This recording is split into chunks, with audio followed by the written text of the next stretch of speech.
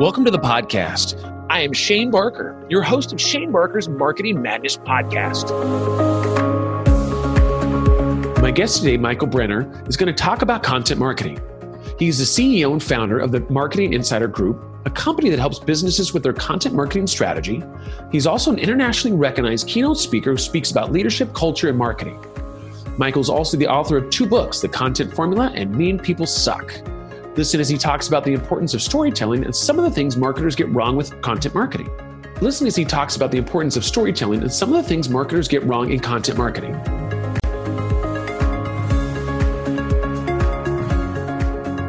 All right, you guys, once again, hey, got another great episode here of Shane Barker's Marketing Madness podcast. We have Michael on the line. Michael, thank you so much for taking the time today, man. Thanks for having me. How are you?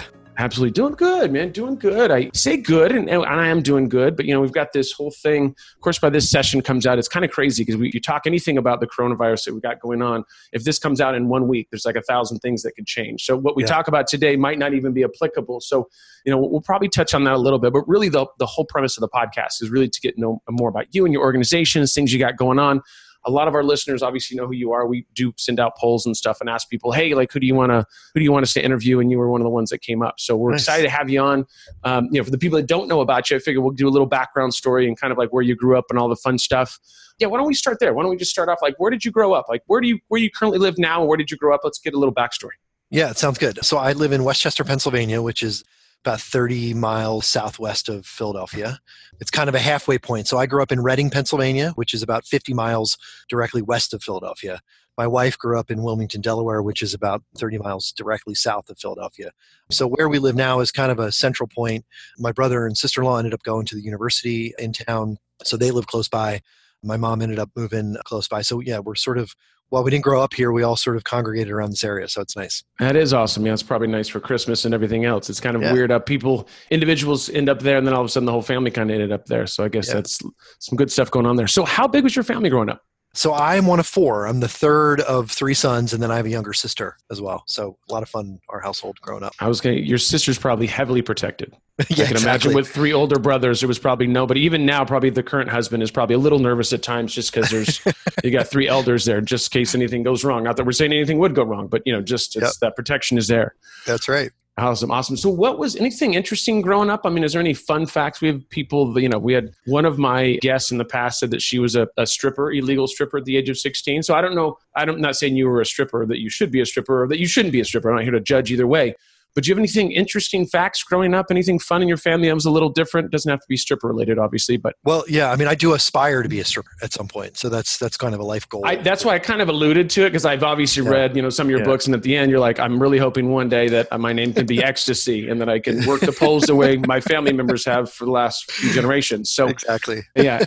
Anything other than the stripper, which we all have that obviously that motivation to be one day, but. Anything else? I'm trying to think. So with the town I grew up in, Reading, Pennsylvania, was sort of like, it was a major center of industry back in the late 1800s. And so the Reading Railroad was actually one of the more profitable ones in the country. And so the Reading Railroad is actually on Monopoly. So if you've ever played Monopoly, you know about the Reading Railroad. So yeah. More recently, though, it's become famous for some other things. So it was once called America's Pretzel City because many of the major pretzel manufacturers started or at some point originated in the city of Reading. It was also the outlet capital of the world at one point until the gangs invaded the city a couple of decades ago, shot somebody in the head. So that kind of killed the outlet industry in Reading, Pennsylvania. And now its claim to fame is the largest murder rate per capita.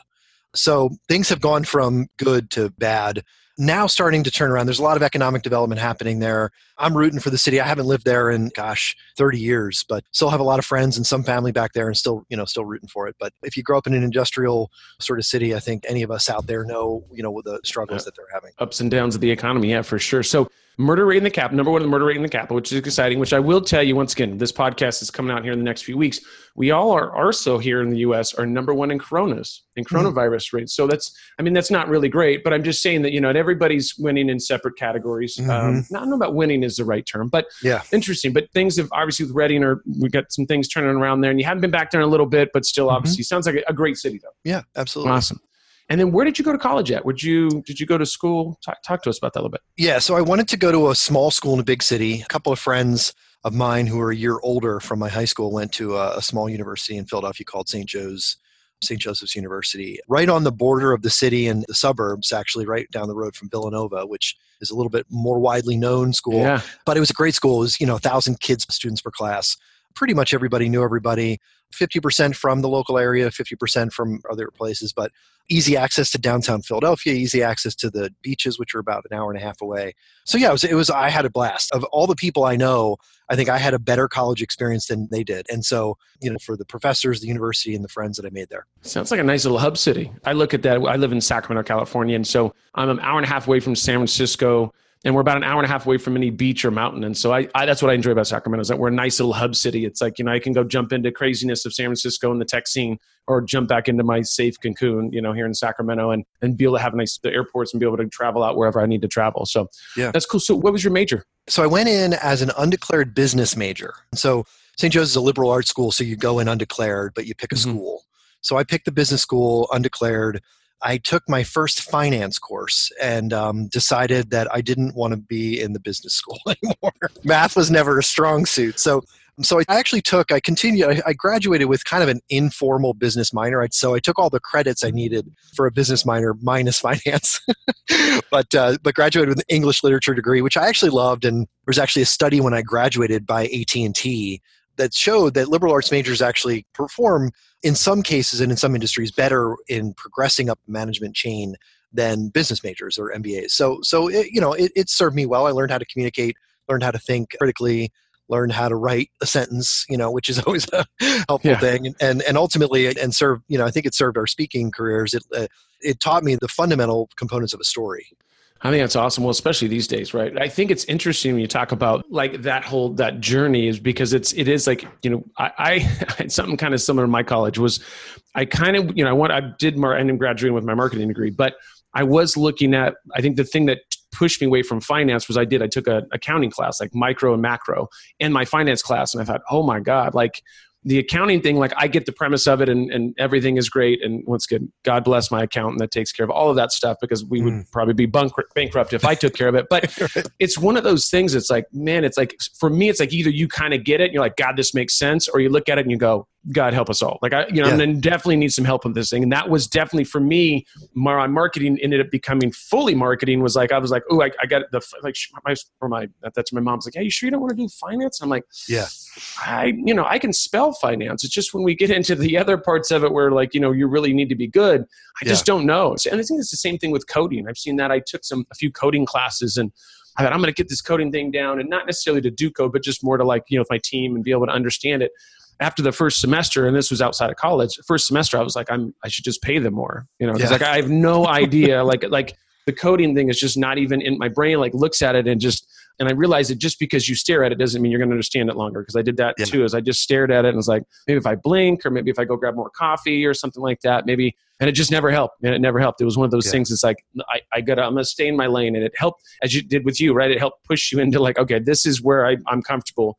And I think with your background and with English, I mean, you got to be kidding me, right? Maybe at the time you're like, oh, this is great. But, with what you're doing currently, obviously writing books and all the other fun stuff, that's a huge, huge factor. I wish, honestly, I'm a writer, and I'm going to use that term very loosely, but I wish that I would have spent more time working on my English, right? Working on that side of things, because I'm not bad. And once again, shout out to my editors that edit things for me, because otherwise we would still be broke. If I didn't have an account, didn't have editors, we would go back to being broke again. That's right. It's right. It comes back to that. It's like, it's just being able to do that. I wish I was better at that. And that was one of the things I was telling my son growing up. It's like, hey, like with this, make sure you pay attention to this. It's not just about getting your B or your C or your A or whatever. Like really think about it, because it's all foundational, and you don't really realize that, until you get to the point you're like, God, I wish I would have listened in the 8th grade with, Mrs. Johnson was telling me to like do this. And now I get it, and I can get by, but it's like, is getting by enough? So anyways, I think it's an interesting, I think most people, when they were doing the English thing, I thought, well, I think this could, I'll do this or do that. And I think it's, especially these days with writing and what you do heavy in content marketing, I think is hugely beneficial. So that's awesome that, once again, I think it's interesting. I love to see their track and where they end up, right? It's always kind of intriguing to me. Yeah, and I'm kind of a nerd when it comes to sort of geeking out about just the components of effective stories. And if you can see my desk, I've got these index cards all over my desk here that have different formulas for telling a good story. It's pretty interesting. There's Joseph Campbell, there's The Hero's Journey, there's the Pixar Way, and a number of different ways that you can tell a story and formulas you can follow. But I just think it's really fascinating. And one of the things I'm thinking about for my next book, although it's totally saturated, but just the importance of storytelling no matter what you do. I mean, if you think about the pandemic we're facing, the CDC, they need to learn how to tell a story that provides information in a way that emotionally grabs people. If you think about, CEOs, if you think about even CFOs, we all need to learn how to tell a story, whether we're running a business or running a finance department or, running a global health organization.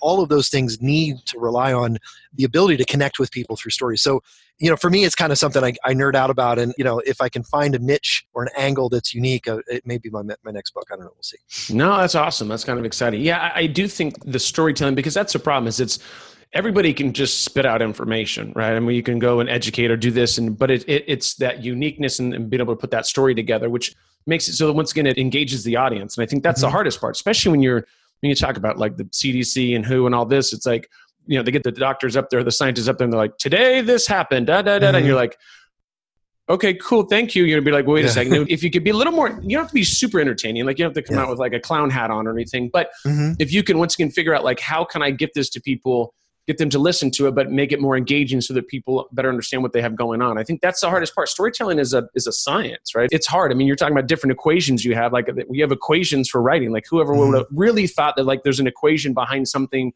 to be able to get more people to engage, but it does make sense. It makes total sense. Yeah, totally. Yeah. Not easy though. Not easy, right? I mean, it's one of those things. It's like, how are you able to get this to the masses and get people to what's going to engage, or at least understand what's going on and better understand it. And then, hopefully share it with other people, especially in an environment like this, what we currently have going on.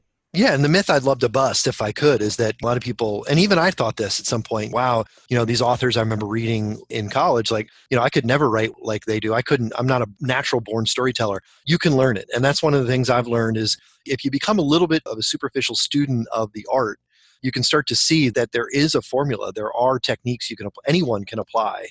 And I actually I did a webinar for Harvard Business Review on the art of storytelling for startup founders and small business owners, because it's so important when they're trying to get funding, and some of the formulas that are out there. And it's actually one of the most downloaded and watched HBR webinars in the last 2 or 3 years. So I do think there's something there. Those are some of the signals I look to the universe to tell me, is this a topic I should double down on? So we'll see. Yeah, for sure. Well, it is. I mean, storytelling, I think about, I've talked about this in past podcasts. Storytelling is so important in the sense that I think of like, wine as an example. Like when you have somebody sitting next to you and you're trying a glass of wine or a bottle of wine at a vineyard or a winery, and they're telling you the story of like how Giuseppe came over with one gold nickel and he had one seed that came from Italy from the region of blah, blah, blah, blah, blah.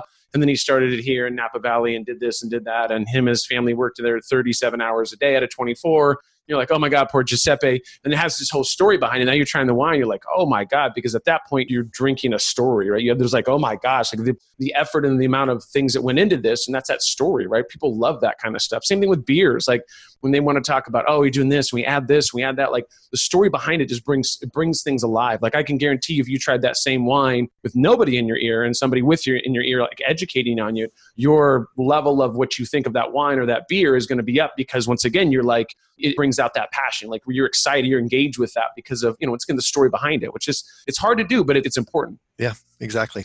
So tell us a little bit. So out of college, what was your first job out of college? It's kind of funny. I was actually fired for my first job before I even started. I thought I wanted to get into consulting, and I graduated in 93. We were coming out of a recession.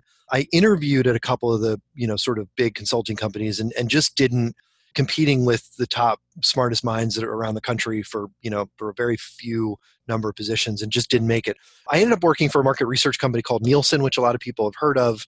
They had an account management role open outside of Philadelphia, working on the Johnson & Johnson account. I guess I'm allowed to say that. I think I am. And Johnson & Johnson fired the company that I was going to be working for that made my position a requirement. So I was called up on Thursday before I started and said, hey, sorry, your job isn't here anymore, but we do have an opening for a similar role out in Chicago. So I was actually rehired the next week, but I had to move out to Chicago for a similar role, supporting the Wrigley Gum Company. So Nielsen, if you know the TV ratings side of that, they're sort of a measurement company.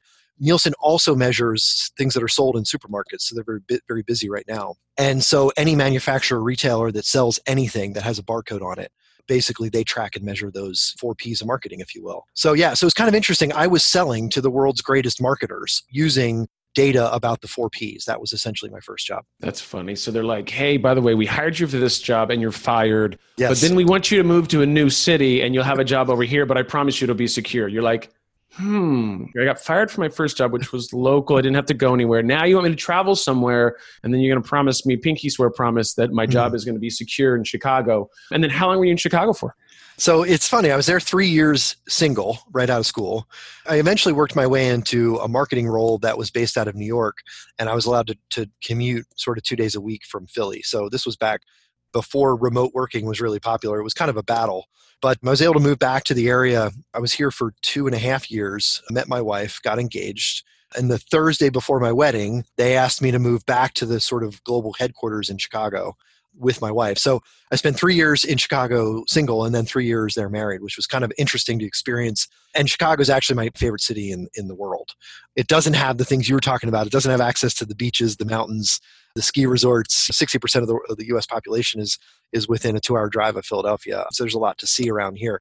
But I love the city of Chicago and really had a great time there. I'll tell you, I'm a little bitter about Chicago. I've got to bring this up. So it has nothing to do with the city. It has to do with, actually, it's really not anybody's fault. So I was supposed to be a keynote speaker at Oracle. They had their thing in Chicago. It was going to be literally right now. Yeah. In fact, was it this week or last week?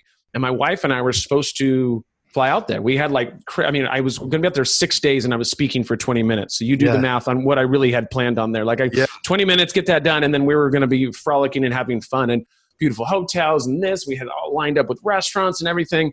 And then obviously it got canceled. This was early on. This was a few weeks ago because of the coronavirus. And so I'm like, and at that time it wasn't quite as code red as it is now. And I was telling my wife, I was like, I think we should still go. And she goes, yeah, but you're not, but it doesn't, why, but we don't, and this, and I go, no, I think we should still go. I think we should go see Chicago for 6 days. Yeah. And of course it wouldn't have worked out because of the current situation.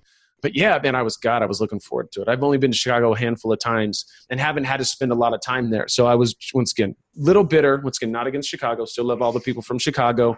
I am a little bitter at the coronavirus, but that's a whole nother conversation, another podcast. Okay, so you're in Chicago, you had the fun stuff with the wife and everything's good there. How did you start the Marketing Insider Group? Like, how did that whole transition happen? Yeah, so, make a long story short. So I was with Nielsen 9 years, really half of it in sales, half of it in marketing. And then we moved back here. Actually, I was able to, again, get the company to move me back to Philadelphia, working remotely. And at that point in time, I had a really good mentorship with the CMO, who was 2 layers above me. And he's like, listen, there's 4 people that report to me or 6 or whatever. And they're not going anywhere. And I'm not going anywhere. And the company's offering packages right now. We'd love you to stay because you're a great performer, but you've kind of hit the ceiling, if you will. I was only 28 years old, I guess. And he was like, hey, I think you should take this package and go do something else. So I actually did. I took the package. I had 6 months severance, left on great terms, still friends with almost all the people I used to work with. Worked at a couple of startups. And as I love to tell people, I learned how to do marketing without a budget. And it's funny, at the time, it was really marketing with content, or what we now call content marketing. We didn't use that term, or I wasn't aware of that term at the time, but that's what I was doing. And, took a couple of companies, websites, traffic, leads, implemented Salesforce and got marketing automation going at 2 different companies and really saw some great hockey stick results. From that success, I was then recruited to work as the first head of digital marketing at SAP. And we were really focusing on content-driven lead generation. The success of that program is basically all laid out in the book, The Content Formula. But because it was successful, they asked me to head up a global content marketing role that didn't exist before. So I sort of defined it, and then they asked me to run it. So I was there for 7.5 years, digital and then content marketing. I did some content marketing strategy consulting for a software startup for just over a year, and learned sort of the process that I wanted to implement with clients out on my own. So in June of 2015, I started Marketing Insider Group, really focusing on developing content marketing strategies, all based on the past successes and the practical things that I learned working inside the corporate marketing departments and startups that I had worked with. And that's what we've been doing ever since. So it's a nice little mix, because you grew up on the almost unlimited budget, right? Like you have Wrigley and these other companies that, not unlimited, but they're, last time I checked, their pockets aren't touching. They've got some money to try some stuff. And then you went into the starving startup world where it's like, okay, our budget is nothing. So I want you to go ahead and make that work. And you're like, well, but Wrigley had 10 million for that campaign. Exactly. And we have nothing. So, okay, cool. Sounds good. That's not a problem. I love like just that range, right? Because it's very easy if you're all in corporate and there's just these big budgets, you think everybody has big budgets. And then on the other side, the startup is like, hey, we got to pivot. We got to get frisky. We got to be able to do some different things. And those two, the dichotomy of that, of like these different ranges, I think just as a marketer perspective, that's awesome. Like to be able to have that wider range and be able to understand both sides of that. Because once again, it's very easy as a startup. You don't want to spend any money because you're worried about this, and this. And these guys just have plenty of money to spend. It's like being in the middle of that and understanding that, I think it doesn't go wrong. So that's awesome. What's interesting to me is I see a lot of people, they focus on industry segments, their niche. They focus on B2B versus B2C. They focus on big budgets versus small budgets. They focus on, large organizations and politics versus small. And what I found is that those things are not quite irrelevant, but what's common for every company is you want to find a way to grow in a way that delivers a return on investment. And you got to find a way to navigate through, let's say, the culture of your organization. And those two things I found to be the commonalities is a focus on results and an ability to build the confidence as a marketer to propose and defend why you want to do things that drive results. And so really the two books that I've written, The Content Formula and Mean People Suck, are trying to address those two things. Content Formula was all about, here is the way to do marketing with content that delivers results, guaranteed, every time. The Mean People Suck was, if you work for a company where you're not allowed to do marketing that works, here's a way to break through that impasse. Here's a way to break through the politics and really focus on customers, because that's really the best way to deliver value for your companies. And so my whole career has followed my frustrations, if you will, and those are the ways that I've tried to give back in writing those two books. Which I think is awesome, because it is, that's, the value of not only books, but even the internet today is that not a lot of people, but a good amount of people write about that, right? And things of like that they've learned or haven't learned in the frustrations. And I think, which is awesome, because now we've got, you can go to somebody's blog and people that will talk about exactly what they've done to be successful. And that's what you're talking about in the content formula. Like literally, here goes the formula that we use. And it's like, usually most people wouldn't talk about that, right? Probably 15, 20 years ago, because it's like, it's secret sauce. I can't tell anybody. But now there's so many resources, phenomenal resources, where you can go and say, this is exactly how we did it. You can read somebody's blog and say, hey, this is what's successful for us. This wasn't successful for us. And what did we do? And what do we need to change? I love that. And it's, we talk about this. I've talked about this in past podcasts about mentorship and reading books and education and stuff. It's like, it's one thing to get a university education, great, that's awesome. But there's the other side of it as well, is like, you can go read this book in 24 hours if you wanted, and really up your game by 10, 20, 30%. It's like, that doesn't get any better than that. So tell us a little bit about the content formula. I know you kind of touched on it a little bit, but I really want to know, it's a bestseller. I know you've had some phenomenal successes there. Kind of go into it a little bit more and kind of give everybody, because I want people to get excited about it, because really at the end of the day, they should go get the book. And that's what I want you to kind of set that premise for them. Thanks. No, I appreciate it. And one of the things my publisher's been sort of sending me all these emails like, now's the time to push your book, and people are home and they've got free time and you sell more books. And I'm actually kind of doing the opposite. I'm not really pushing it. In fact, if your audience wants to reach out to me on LinkedIn, I'm happy to send them a PDF of the book for free. But really, it covers how to build the business case for marketing from an ROI perspective, as opposed to because a senior executive asked us to do something. One of my most famous tweets or retweets when I speak is, behind every bad marketing idea is an executive who asked for it. And everybody laughs, and a lot of people retweet that line. And I came up with that line because it's true. When I go around and I talk to senior marketers, like, why are you doing this? Why are you wasting money here? They always say, because this guy or this gal in marketing or product or sales or executive level teams have asked us to. So building the business case is the first step. The second is finding the budget, which is really the easiest part. Most people think it's the hardest part. It's the easiest part. The reason why is because every organization I've ever done an audit of has 50, 60, 70% of their marketing budget wasted towards activities that show no results. Granted, some of those things are things that are just hard to track. And I'm not going to say advertising doesn't work. I'd love to snidely say advertising is great for the people who have the budgets to spend on it.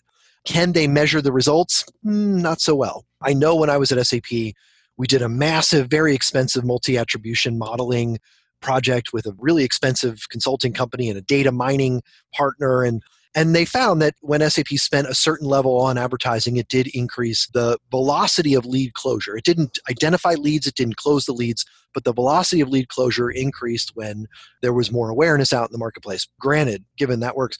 But the large majority, there's a huge ton of things that should be measured that can't show results. Lead generation programs, event marketing ideas, email campaigns. There's lots of stuff that marketers do that don't work that should be able to be measured. That's the easy way of finding the budget. And then the real bulk or meat of the book is measuring results, showing the ROI. And so in the book, I show or demonstrate 10 formulas, calculations that anyone can use to measure the return on investment, whether you're trying to reach, engage, convert, or retain new customers for your business. And so it's laid out relatively logically. Like I said, it's all kind of, I used my SAP story. It's kind of the thread that ties all those things together. I also rely on a couple of other case studies, but largely talk about how we took $1 and turned it into 7. And we did that because we built the business case by looking at the vast majority of marketing campaigns that delivered 0 results that were all intended to show results. So we found some money that way. So we built the business case, we found the budget, and then we implemented a marketing program that delivered return on investment. I love it. That's always the challenge. ROI in anything, right? I do a lot of influencer marketing stuff. And I teach a class at UCLA, and it's always, and that's the same thing is it always comes back to what do we look at? How do you figure out ROI, right? And especially with content marketing, because that's my team. I have a big size team, but we do a lot of content, right? Not only for myself, but some of our customers. And it is ROI is one of the biggest things is how do you attribute these 10 articles that we've done, other than SEO wise and great, they have their leads coming in and all that fun stuff. But how do you attribute that, right? Because that's one of the first things to go. Is content. It's well, I don't really know if it's working or not. When I do PPC, I know if I spend $1, I make $3 or whatever that may be, right? They know that that's kind of what they've got going on. So we kind of look in that situation and go, okay, here it is, and this is what it is. And so I think being able to have 10 different situations that you're able to show that, I think is awesome, because then it should be able, it sounds like you have just about everybody covered when anybody needs to read the book. Yeah, absolutely. So like I said, I'm happy to share the PDF of the book, the 10 formulas if you just want to get right to the heart of the matter. But it's been a lot of fun. It's actually been great lead gen for me as well. And I now work with a lot of clients who read the book and said, hey, can you come help us do this here? So it's been a lot of fun. And one of the things that I did when I first started writing my first blog post back in 2009, this was actually May of 2009. And the first blog post was why I'm starting a blog. And basically, I just said, all I want to do, and at the time I was in the digital function at SAP leading the digital marketing efforts. And I said, you know what, I'm learning so much and I'm learning what not to do in a lot of cases. I'm making a lot of mistakes. And I really just wanted to help people. And so that's been my main sort of trajectory, has been amplified and accelerated only because I've been trying to help people. So anything I can do to help your audience and, just being here to share these thoughts with you is really helping me to achieve that goal. And we appreciate that. It's your goal and my goal was the same when I started my blog. It's the same thing was it was more about here, this is things that are going good and these are things that are going bad. And I'm just being honest with you, and you either resonates with you or it doesn't. But hey, that's one of the benefits of, I think, with what you do and with what I do today is we're going to say, listen, we've spent a lot of money on this other stuff and we can tell you because of the research and things that have been done on what things that we think are going to be more successful, right? Because of the successes and the failures that we've had that get us to where we're at today. So I think that's awesome. Once again, you guys, let me repeat this, that get a hold of Michael on LinkedIn and he's willing to send over the PDF of the book. That's absolutely phenomenal because most people would be looking to sell it right now and you're giving away for free, especially in a time when people are probably trying to figure out how are they going to retain or increase revenue, right? With the current climate that we have. So it's phenomenal. Once again, we do appreciate that. Yeah. So what would you say, we talk about content marketing and, that's always an elusive subject for some companies. How do you think most marketers get it wrong when it comes to content marketing? Do you have anything of hey, these are the 3 things that I've seen, or is there anything, I'm sure I know you've written about it, but is there anything that for you look at and go, okay, this is something that they need to improve upon? Yeah, there's a couple of things. And, the biggest challenges that a lot of companies have, I'm still shocked actually in the industry, the marketing industry, I'm still shocked at how few people understand that content and content marketing are not the same thing. Or as I say in my keynotes, marketing with content is not the same thing as content marketing. And what I mean by that is an ebook is not content marketing. A podcast episode is not content marketing. A podcast series is content marketing. So, you're certainly doing it. A blog series, a commitment to publishing every day, that's content marketing. On a platform you own, a YouTube video is not content marketing. You don't own YouTube. A Facebook post or a Facebook boost of a post or a Facebook ad is not content marketing. And so especially I find in the UK and in Europe, there's still a very, very huge campaign-based mentality. of we pick a target, we define the message, and we blast it. And that's content marketing because we used content. It's not. So that's like you could probably tell I'm getting worked up because I get so angry at the people that say, oh, content marketing, it's just another name for advertising or it's just another name for marketing. I hope it becomes another name for marketing, but it's not. Most marketing is advertising driven and campaign based, and that's not content marketing. So what are some of the components of that? Number one, content marketing can be promotional, but only to the extent that it answers a customer question. So I always say it has to be customer question answer focused. And so yes, customers do ask, what do you sell and how much does it cost? But I love to use search terms. Like the number of people that are searching, the SAP example was the number of people searching for SAP's cloud computing product was 1 for every 100 or 300 people that were searching for what the heck is cloud computing. And for every one person who was looking for SAP's cloud computing product, there were 10 to 30 people who were searching for what the heck am I supposed to do with cloud computing? Why do I need it in my business? Then they were starting to ask, okay, well, who sells it? Who are the competitors? What are the steps to implementing it? How much does it cost? Where can I find out more? Sure, you should answer that question, but only if you consistently start with the larger group of people asking the more basic questions. So that's number one, customer-focused, question-answer based. Number two, it's consistent. Like I said, a single ebook, one blog post, one podcast episode is not content marketing. Content marketing, like a publisher, answers questions every single day, or at least it provides access to those answers every single day. There's consistency. In fact, I spent a lot of time writing about the magical math of frequency, that when you go from random to regular to more regular, meaning weekly, every other day, every day, couple of times a day, there's an exponential increase in not just the traffic you can reach or the engagement and social shares you can get, but the number of leads that you get. And it's absolutely definitive. And I don't have a single client that went from random to regular content that didn't see a 30 to 400% increase in traffic. Every single one of those saw a similar increase in the amount of leads they were getting. So as I used to say to my old boss, it's just math, and it used to drive him crazy. But the math of frequency is something I feel like it gets lost in the false choice in our industry of quality over quantity. I've never written a blog post where I've said this one's going to suck, but I got to get it out because it's Tuesday and I need to publish a blog on Tuesday. No, I do my best on every, you do your best in every podcast. You stick to a consistency and you create the best thing that you can on that schedule. We send trains out on a regular schedule. We put gas in them and we hope that our passengers are safe. We don't send out a train with no gas or send out a train with no conductor. Like the quality versus quantity debate is irrelevant because no one, I think, makes that choice or decides to do that because why would you? So those are a couple of the sort of big myths that I think are out there around content marketing. If I got too worked up, I'll apologize. No, it's more passion, right? I mean, for you, the thing shows you're passionate about it, right? That's the thing about it is I think that, and you hit the nail on the head, frequency is such a big deal in regards to really be able to get your message out, right? Because everybody can do a podcast for 2 episodes and then say it doesn't work. And the same with influencer marketing. People say, oh, I hired some girl on Instagram and we tried the campaign, it just didn't work. So influencer marketing doesn't work. And it's like, yeah, but you just did one campaign. Like it's not, you just wrote one blog post. We haven't got any traffic to that blog post because it takes time. Like I can promise you, just because you do 20 setups a day doesn't mean you're going to wake up with abs. Yeah. I've tried it. I've only done it twice and it hasn't worked. Let me just tell you. Yeah. But it really comes down to everything else. It's like frequency is such a big deal of like being consistent with stuff. Like I tell people, this is the analogy I always use. Like, listen, if you were like an insurance salesman, insurance sales is hard, right? I mean, you're knocking on doors, you're calling people and people telling you to screw off. Out of 100 people, you get maybe one lady that thinks you're, she's older and she thinks you're like her son or something. You have the conversation, but most of the people are like, we don't even want to talk to you, right? But I'm like, if you stuck with that for 5 years, you could probably be a millionaire, getting that residual income. You could probably make some crazy money, but you'd have to do that 5 years. Everybody falls off way before that, and that's why there's such a high turnover rate. But it's the same thing for everything. Like if you want to do a podcast, know that you're going to have to put in 40, 50, 60. I always ask people, what is your goal? Well, I want to make money from it. Well, then you probably shouldn't start a podcast, right? And then you probably shouldn't even write a book potentially, because I can probably pretty much tell you your first book is not going to be, unless you just knock it out of the park, which most people don't do. There's a lot that goes into it, and you have to figure out what your goal is for that. What is your expectation? Mm-hmm. And if you were going to go and write, hey, we want to do one blog post a month for 2 years, then that just shows me your traction that you want to get is going to be a lot slower. I'm okay with it. I don't think it's going to be beneficial, but I always tell, I tell clients, like I'm like, give them 3 options and say, hey, obviously I think package 3 is the best one. And they go, well, of course it's more expensive. I go, no, it's because you're looking for traction. right? Like at the end of the day, like it's better for me because I know that the more content we write for you guys, that you guys are going to have better successes.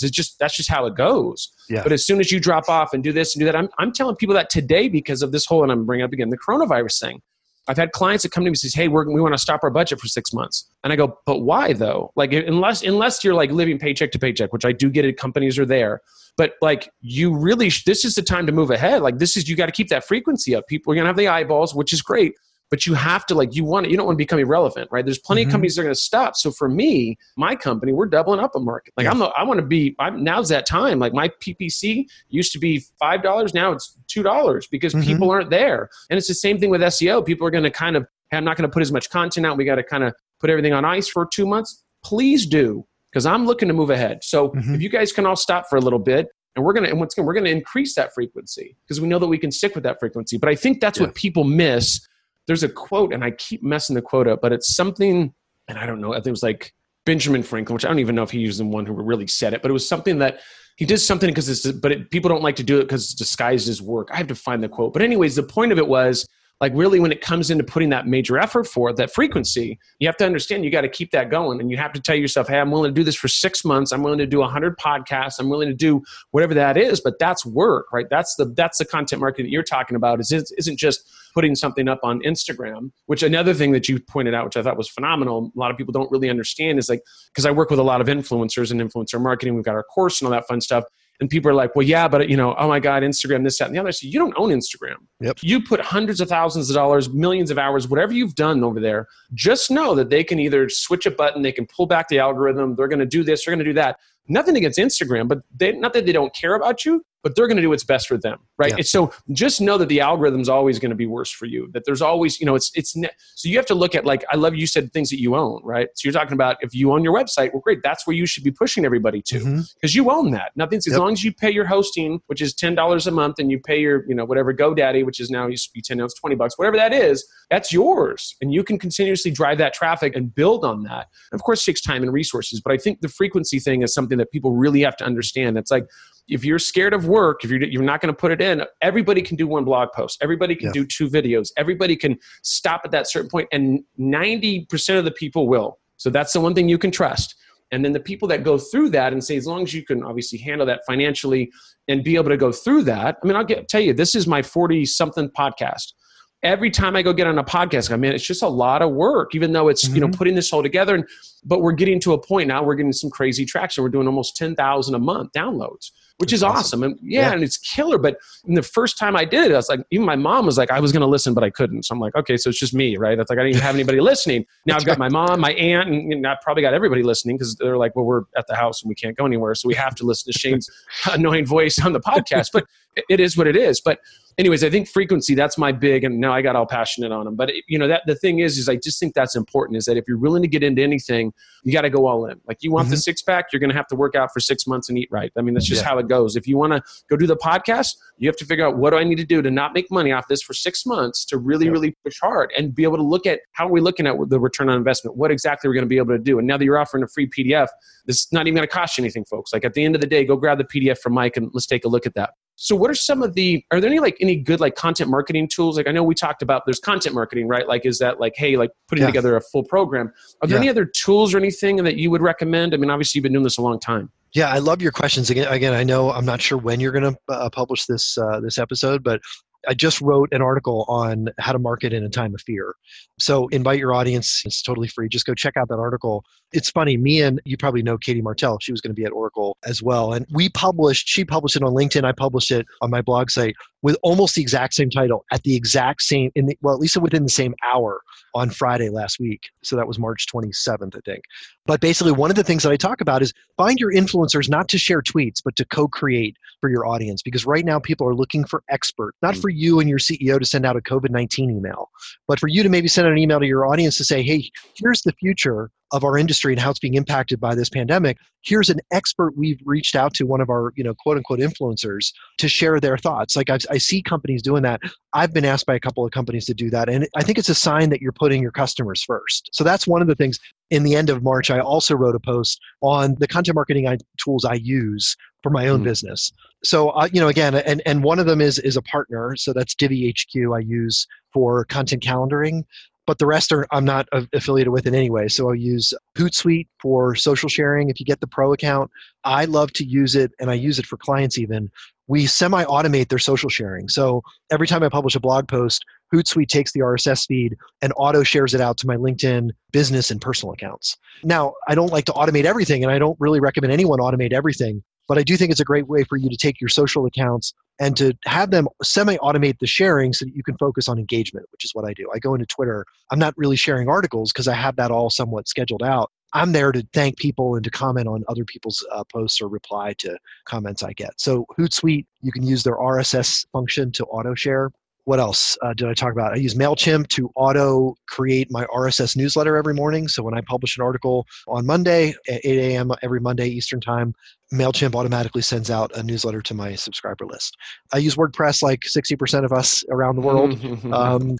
What else was in that post? I use SEMrush as well. So again, not affiliated with any of these companies except for Divi. We're sort of customers of each other. But SEMrush is just a great way. Every piece of content I write, every content we plan for our clients, and all the content strategy analysis and research we do, we use SEO-driven analytics. You can use SEMrush, which I use. Ahrefs is another one. Moz has some great tools as well. So just, to give some equal time. But those are the tools that I really use on a daily basis outside of just, regular native Twitter, LinkedIn, Facebook. Yeah. So we use SEMrush too. We have a good relationship with those guys. We use all the softwares as well. I mean, when you talk about creating content with intent and keyword-driven type stuff, once you get a good enough domain authority and get some stuff, you can get some good rankings, you start putting some posts up, good things can happen. Yeah. So how long have you been writing for your blog? You said it was almost been what?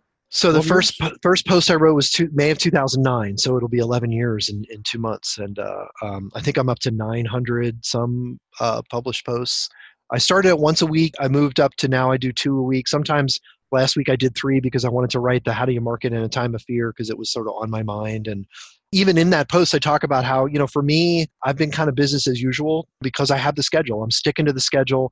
I'm not trying to be opportunistic in this time of fear. I think it's awful for brands that are. I think advertising campaigns should really be looked at unless they're really totally related. So for me, it's therapy in a way. I mean, I listen to the questions I get from my audience. I try to answer them as best I can in 1 or 2 articles a week. And I just wrote another post last Monday about how we generated nearly 1 million visitors in the last year just by following this simple strategy of consistently answering customer questions in your content. Which is crazy to me to think, because it's like, Marcus Sheridan? Of course.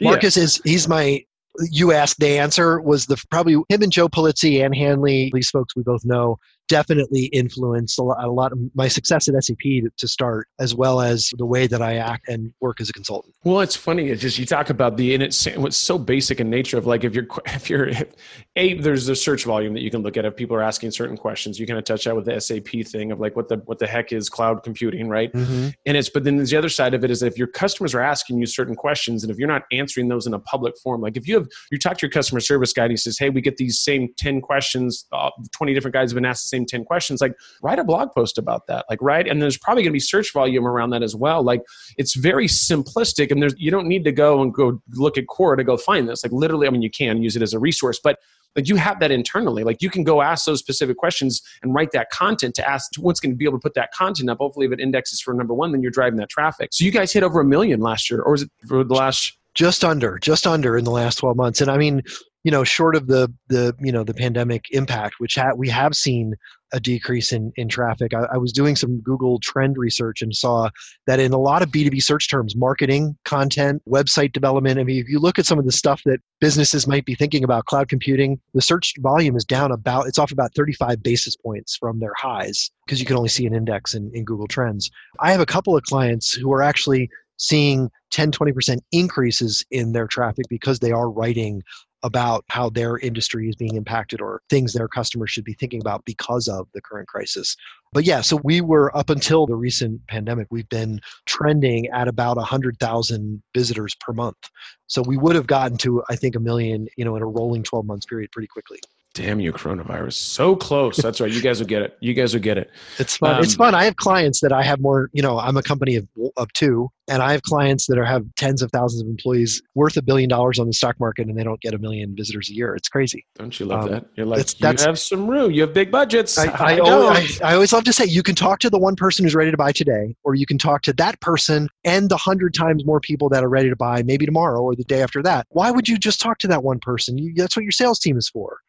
It's amazing how many companies take that our website is our sales brochure approach, and they just miss out on an ability to build trust, to build conversations, to build the audience of people they can nurture. Yeah, makes total sense. So tell us about your speaking career. How long have you been speaking for? So, it was kind of organic. I actually sort of went through I worked my way through some pretty intense stage fright and found some techniques to kind of forget that it's not about you and your anxiety, and really it's all about the audience is really kind of the trick that helped, kind of turn a corner for me. But when I was at SAP, I started getting asked to do webinars. Some of those webinars, did well enough that people asked me to come speak at their events. I think, like with writing, I always tell people, no one is a great writer when they write their first blog article, but by the time they do 100, they're pretty good. And my first speech was probably awful. I think, at some point I felt pretty confident about it. The height of my speaking career was probably about 2 years ago. And my health started to suffer. I was missing my family, making great money. But, I felt like as a speaker, you kind of have to chase every gig, as you know. Yeah. And so about 1.5 years ago, I decided to really focus on sort of a monthly, regular, recurring revenue stream, focusing on client delivery, content delivery, strategy work, and really just sort of not actively pursuing speaking engagements. It turned out to be, and I feel so bad for all of, my friends out there that are relying on their speaking income. But I got lucky. My last couple, I had 2 gigs in May. I had none for April. The ones in May were canceled, but they were pretty small dollar numbers. I've got a couple in the fall period, but again, also not at the height of the dollar amounts I was making. So I'm available to speak. I'm happy to do it. There are events I want to be at anyway. And if I get paid to speak or paid to be there, that's great. But just me personally, I'm trying to focus on, I've got 4 kids, 16 through 8, and they're just getting in that phase where, when they were active, we're obviously not doing anything now, but, typically driving all over the place with practices and after school events. So happy to be home, to be honest. Yeah, it's not a bad thing. We look at this whole thing, and I think it's a recalibration of the world. I look at that as like, a lot of things have changed, a lot of things have happened. But I look at it like, I think this has happened for a reason. Not that I want people to die, and there's a reason behind that. There's got to be something. But I do feel like this is kind of that time where it's one of those things. I think that when people can start spending more time with their family and start like less worrying about some of the other stuff. So I don't know.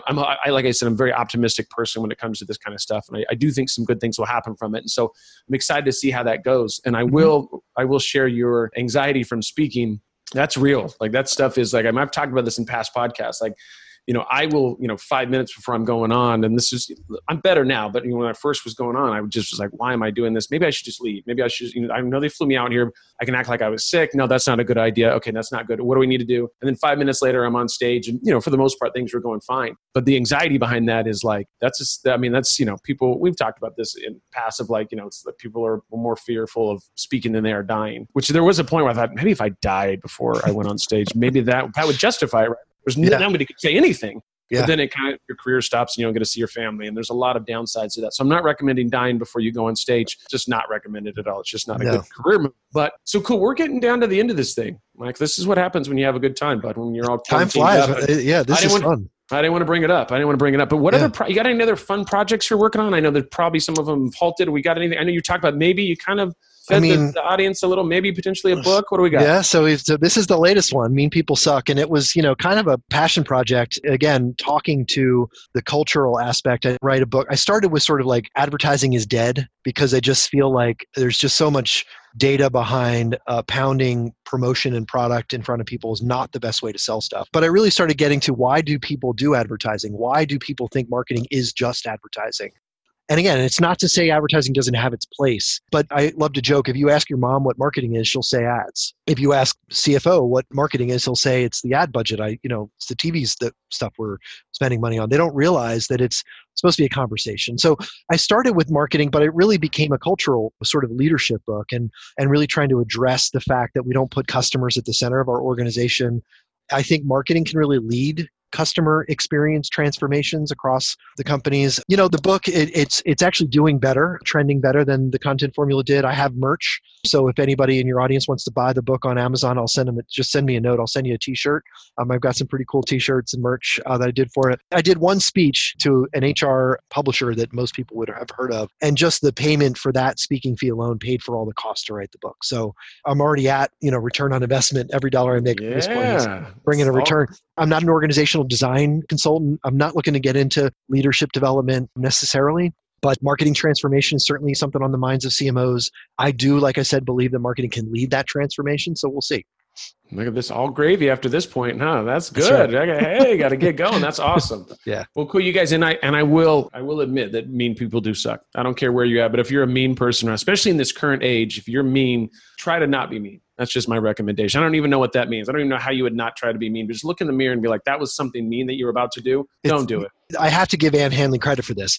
If you're a marketer and you're doing anything right now, if you have empathy for your customers, or you put, as Ann would say, make your customer the hero of the story, you wouldn't be doing so much of the marketing that we're doing, especially in these times that we're all facing. I saw an ad for Chevy trucks last night. The dealerships are closed. I have friends who work at the Chevy dealership by my house, and they're really struggling. They're fearful. And you're running ads for trucks. Like, what are you doing, Chevy? Those are the things that's your truck is the hero of your story. Your customers should be the heroes. And so think of your marketing. That's what not sucking means, is put your customers, put your employees ahead of your business and your own fears. And I think the world would be a better place. So I'm gonna trump you on this one. I actually saw a Corona commercial 2 nights ago for beer. I was like, uh-oh. No, I'm just kidding. That's terrible. But I did see it, and I was thinking, boy, can they not stop that programming that they got? I mean, probably not a good idea. Yeah, I'm like, I don't know if a lot of people are buying your beers right now. Not that coronavirus has anything to do with the beers, but people, make that. Anyways, they put the two together.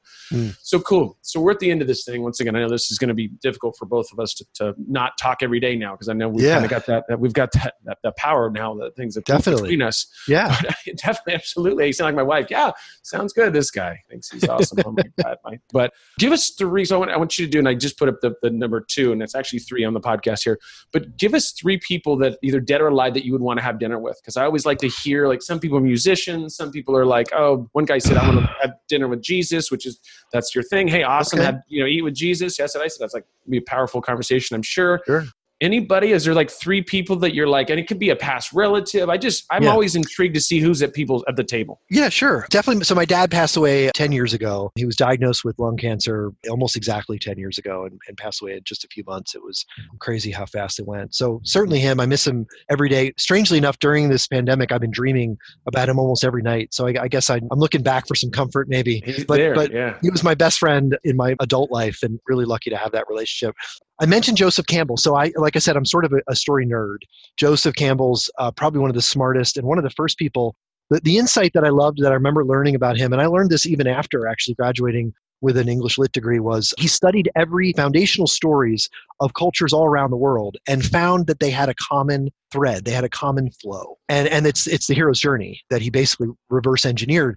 But the fact that it shows that even Aborigines that grew up without any contact with the outside world, they tell stories the same way that we do. We're connected. We're all the same. And so I love that sort of aspect of what he did.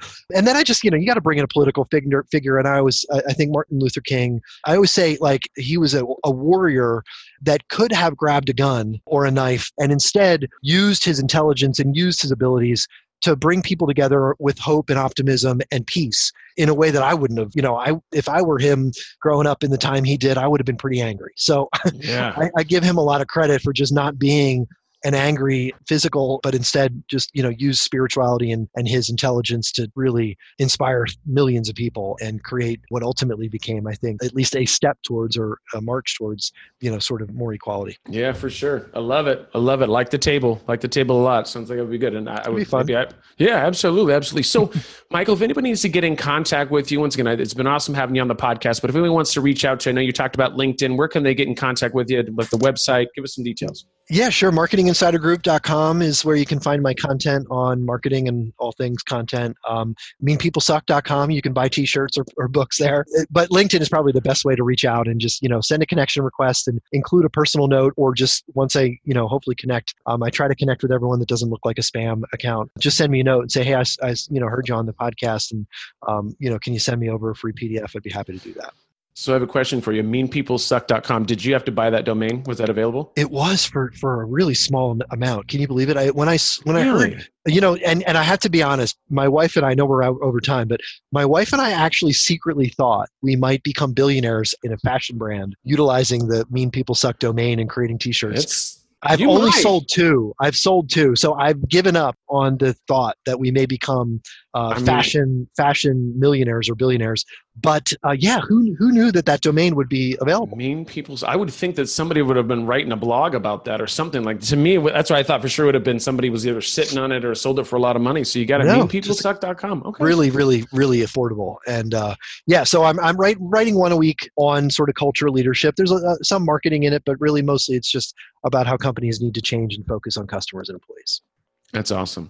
Well, Michael, thank you so much for being on the podcast. And you guys, if you're listening to this podcast, you like what you hear, make sure you subscribe to it. And as I bring up every week, I do have my course that's coming out. My howtobeaninfluencer.com is the website. Go take a look at that. Once again, it's less about being an influencer and having a Ferrari and, pink poodle and eating caviar on the weekends and doing yoga on Tuesdays. It's more about how to be an entrepreneur and how to really put your campaign together. If you really want to be an influencer, how to talk to brands, how to pitch brands, how to work with brands, how to negotiate with brands, and all the other fun stuff. So you guys, once again, go check that out, howtobeaninfluencer.com. And Michael, thank you once again so much for being on the podcast today. Thanks for having me. It was fun.